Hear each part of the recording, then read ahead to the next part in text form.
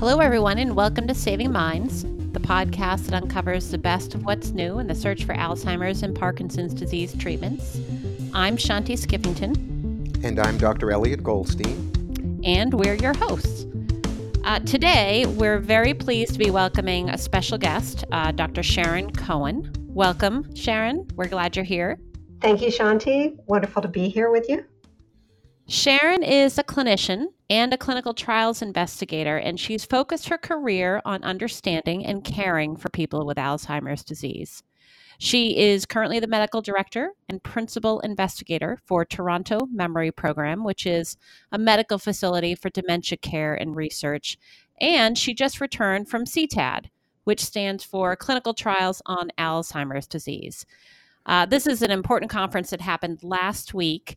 And it's focused 100% on Alzheimer's disease therapies in progress. And this one was uniquely important because last Thursday, on December 5th, Biogen released additional data for its phase 3 candidate, aducanumab. Now, if you've been following along, you'll know that Biogen had canceled its program for aducanumab in March and then revived it in October. At the CTAD conference, Sharon was a key opinion leader on Biogen's panel to discuss the significance of this additional data that Biogen released. And she's going to join us here today to share her perspectives and her view of the other hopeful things that came out of the conference. So Sharon, Elliot here, we really are thrilled you're joining us, and particularly after such a busy week at CTAD. We're eager to hear your perspective on Biogen's news. But before diving into the recent CTAD news, which we're all excited to hear your view on, would you briefly summarize your and Toronto Memory Program trial experience in Alzheimer's disease, including aducanumab? Sure, I'd be happy to. I've been a researcher in Alzheimer's disease since the 1990s. I was a clinician dealing in the trenches with patients and their families and their problems in Alzheimer's disease since I graduated from medical school in 1986. But there just had to be a better way. So I really needed to embrace research. And if we fast forward to today, I've been involved in most of the major multinational clinical trials in Alzheimer's pharmacologic therapy. So, over 100 trials, over, close to 150 different major phase 3 programs that started in the 1990s with symptom approaches, leading to approval of some symptomatic treatments, the cholinesterase inhibitors and memantine. And we studied in clinical trials many other symptom approaches that didn't pan out. And then moving in the 2000s to disease-modifying trial designs and heavily focused on anti-amyloid treatments initially, requiring infusion centers and PET scans, and then more recently moving into anti-tau therapies as well. And I guess another recent development has been the advent of prevention studies, taking healthy people who are at risk for Alzheimer's and trying to keep them healthy. So we've seen all of the different iterations of clinical trial programs, and it's been a pleasure to learn along with my colleagues in the field. Well, thank you, Sharon. Boy, what an incredible background. It really is a delight to have you here.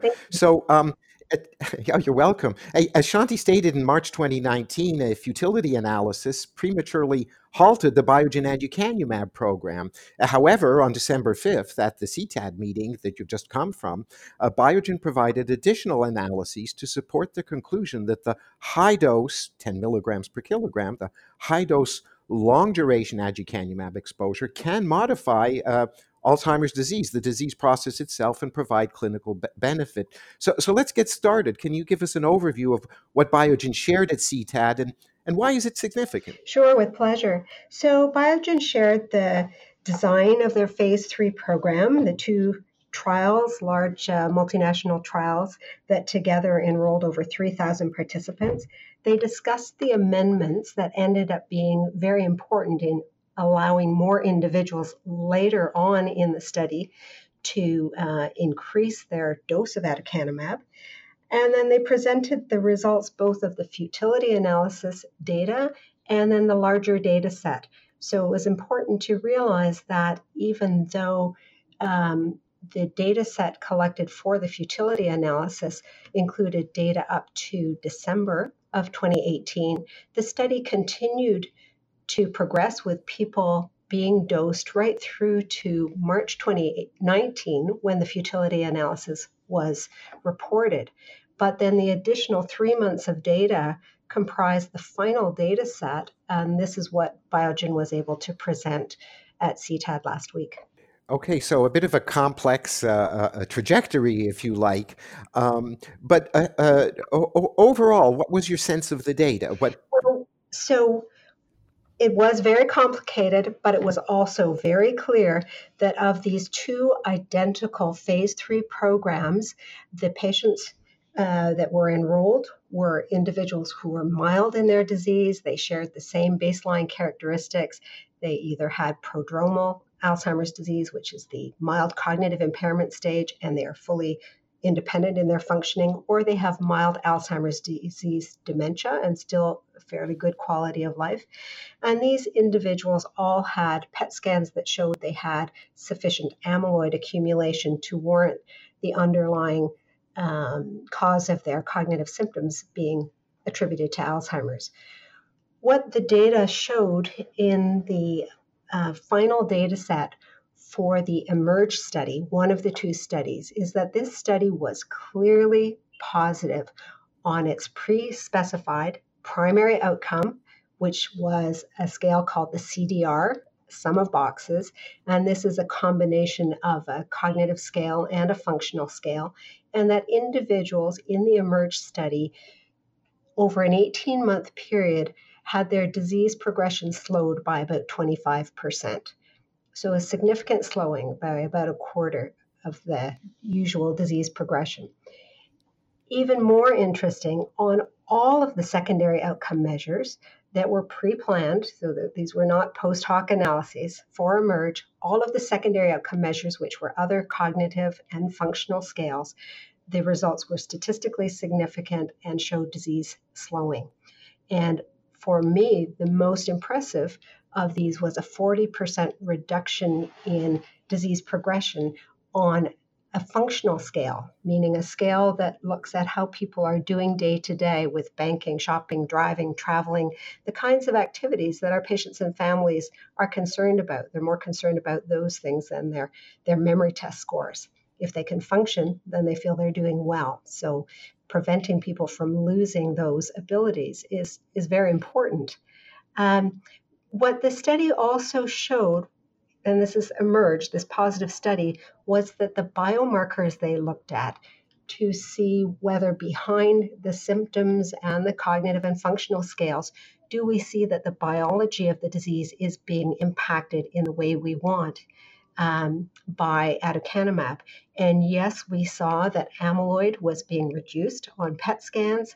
We saw that tau, also a toxic protein in Alzheimer's disease, its levels were being reduced. And so we have the biomarkers, the secondary outcomes, and the primary outcome measure all positive in the right direction. And this, I think people don't often realize, is something we never see in Alzheimer's disease in a large phase 3 trial. So this is very important. What makes the data extra complicated, though, is that the sister study, which enrolled the identical patient population, showed negative results. And how do we explain this? And that's a big challenge. The amendments that came into play during the enrollment of the study appear to have differentially affected one study over the other, with those in the positive study having more individuals who are able to achieve the high dose of aducanumab. And dose seems to matter quite a bit, and consistency of dosing, the period of time that one is dosed. So when we look at, or when Biogen presented, the subset of individuals in the negative trial that received the highest dose, 10 milligrams per kilogram per month, for the longest period of time, that subgroup showed similar benefit to those in the positive study. So Sharon, you were on the panel that Biogen had assembled, the panel of experts to comment on these data, because it was a little complex and it could have been difficult to understand. But your quotes, I personally felt, were some of the most compelling and meaningful for patients. And one of the words that you used was that the data was exhilarating. And we love this. Can you share why you felt that the data were exhilarating? Sure. The results that we saw in the eMERGE study, as I mentioned, were a first.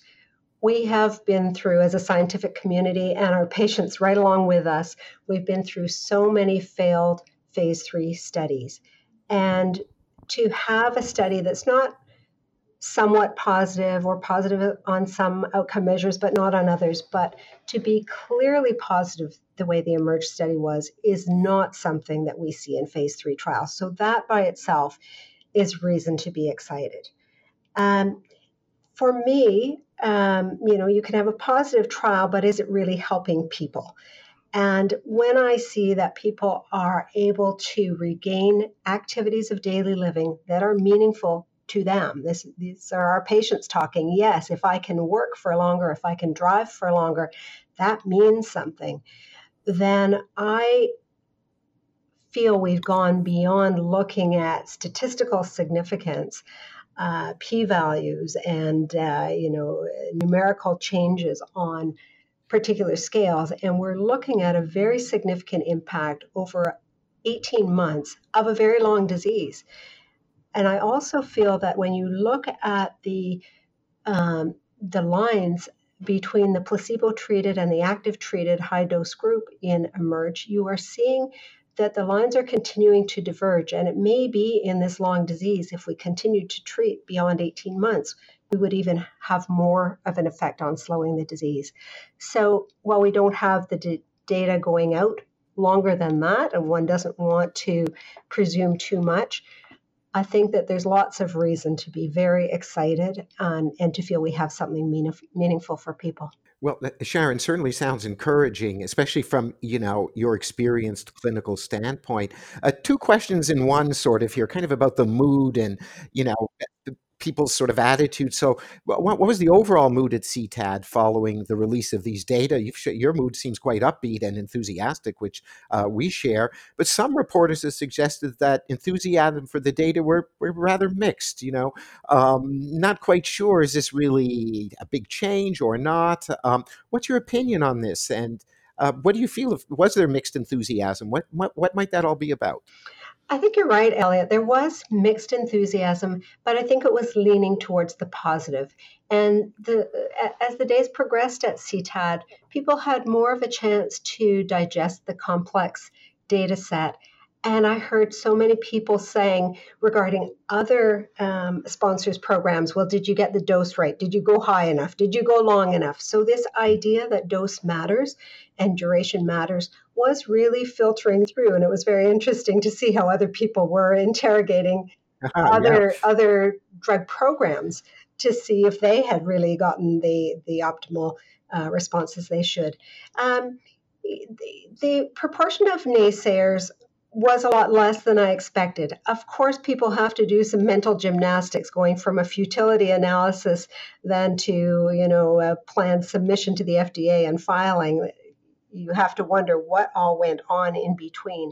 But I think Yeah. Biogen has a very cogent argument about dose and how the amendments impacted the negative study, the ENGAGE study, and we'll see. I think that there is cautious optimism, and that's a good thing for our field. And of course, we hope that only drugs will be approved that are going to be helpful, not just that a regulator would approve a drug because there's an unmet need. Obviously, we need good drugs. But I think people are feeling that this is, as Steve Salloway said, a foothold. If this drug helps, it's not a cure, but if it can slow disease, it's a beginning.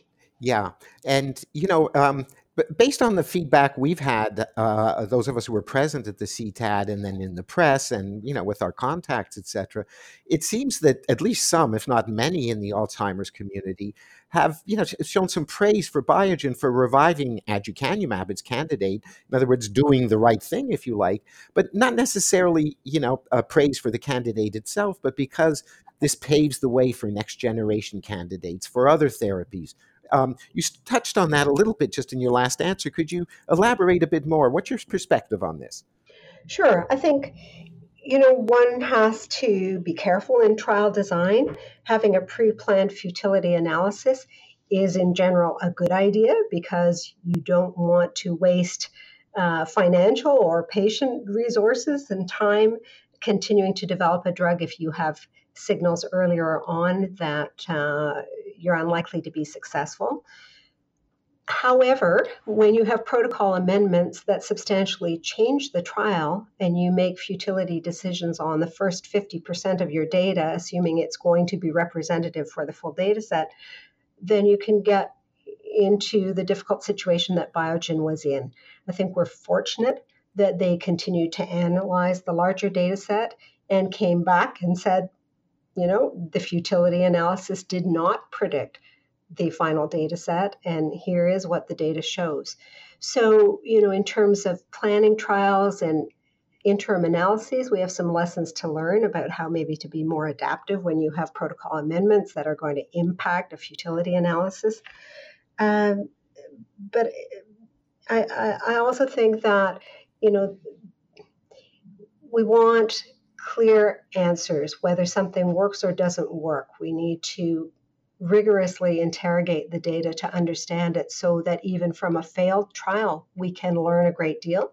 And if we have a trial that has some successes, how do we build on that? And I did feel at CTAD that the Alzheimer's research community is building. We are not just doing one trial at a time. We are trying to learn the most we can, including from the Biogen trial, to see how that can inform other trials. Well, that's a really interesting comment. Just an example from my own experience, when I was at Sandoz and was leading some of the developments on cyclosporin, Sandimmune, outside of transplant. That was the first drug for transplant. We did the first controlled MS trial, at least to my knowledge, in the late 80s. And the trial failed mainly because we didn't know what to measure and we didn't know how to measure it and for how long.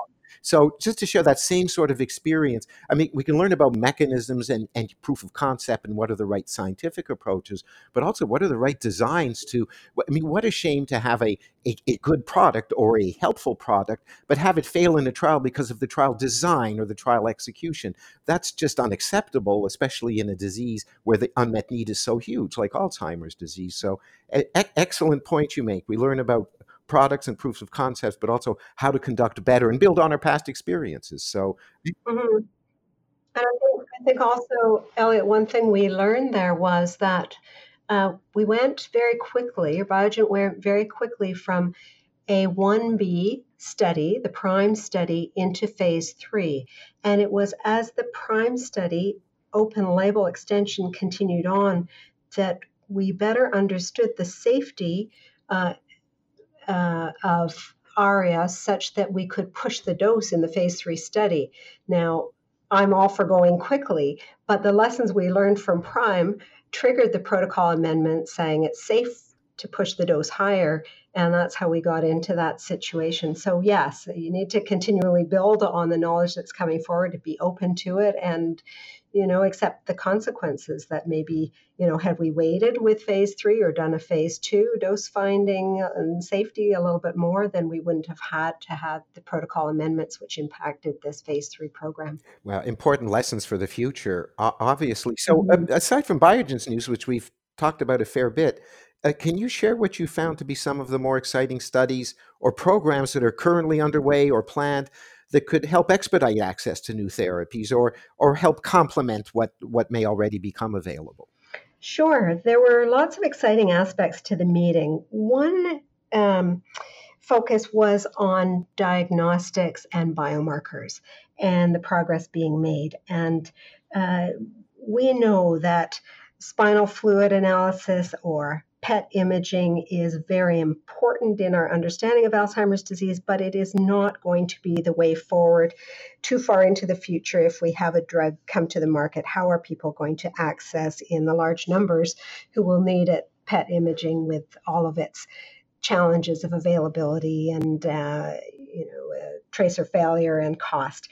So I was pleased to hear an update on the Aptus A-beta 4240 blood test that C2N Diagnostics is developing, and they are giving an accuracy for the blood test for diagnosis of Alzheimer's at about 86% and are able to increase that accuracy to 90% when they add ApoE status and age into their modeling methods. And they're continuing to refine their methods, so they think their accuracy will be even greater. They're moving towards commercialization. We may be about 1 to 2 years from having a blood test to diagnose Alzheimer's disease. That will be a game changer. Roche is also developing something they call the Neuro Toolkit, and that is an evaluation of Alzheimer's biomarkers in the spinal fluid, but a much more comprehensive panel than what we get so far. So when we send a patient's spinal fluid to one of these labs now for Alzheimer's biomarkers, we can get amyloid levels and tau levels, but there are a whole host of other important biomarkers that might inform diagnosis, stage of disease, and might also be important in assessing whether a drug intervention is working for a drug program or for individual patients in the future. So markers of inflammation, markers of neurodegeneration, so whether cells are dying in the brain or inflammatory responses happening. So this is a broader toolkit now that is under development. And another thing on the diagnostic side, there were many things, but just to highlight another thing is we now have with what Yale School of Medicine is developing, an opportunity to assess synapses, the density of synapses, the connections that are so vital between brain cells with a ligand or a tracer that can be used with PET imaging. It's called SV2A. It's a PET tracer under development, which will give us a direct measurement of synapse loss as opposed to estimating this by a glucose PET scan or something else. So our methodology, our tools are getting more and more refined. We need these precise tools, and that was a hopeful side of the conference. And then in terms of new treatment approaches, there were several different talks bringing forward innate immunity and anti-inflammatory mechanisms, which may be important in dealing with that particular aspect of Alzheimer's disease, which has long been ignored. We've been focusing on amyloid and more recently on tau, but some believe that the immune system is dysfunctional, and one could look at Alzheimer's disease as a disease of innate immunity dysfunction. So several companies, Alector is one of them, developing an antibody that would activate TREM2, which is a compound that would then allow activation of support cells in the brain, microglia that could engulf amyloid.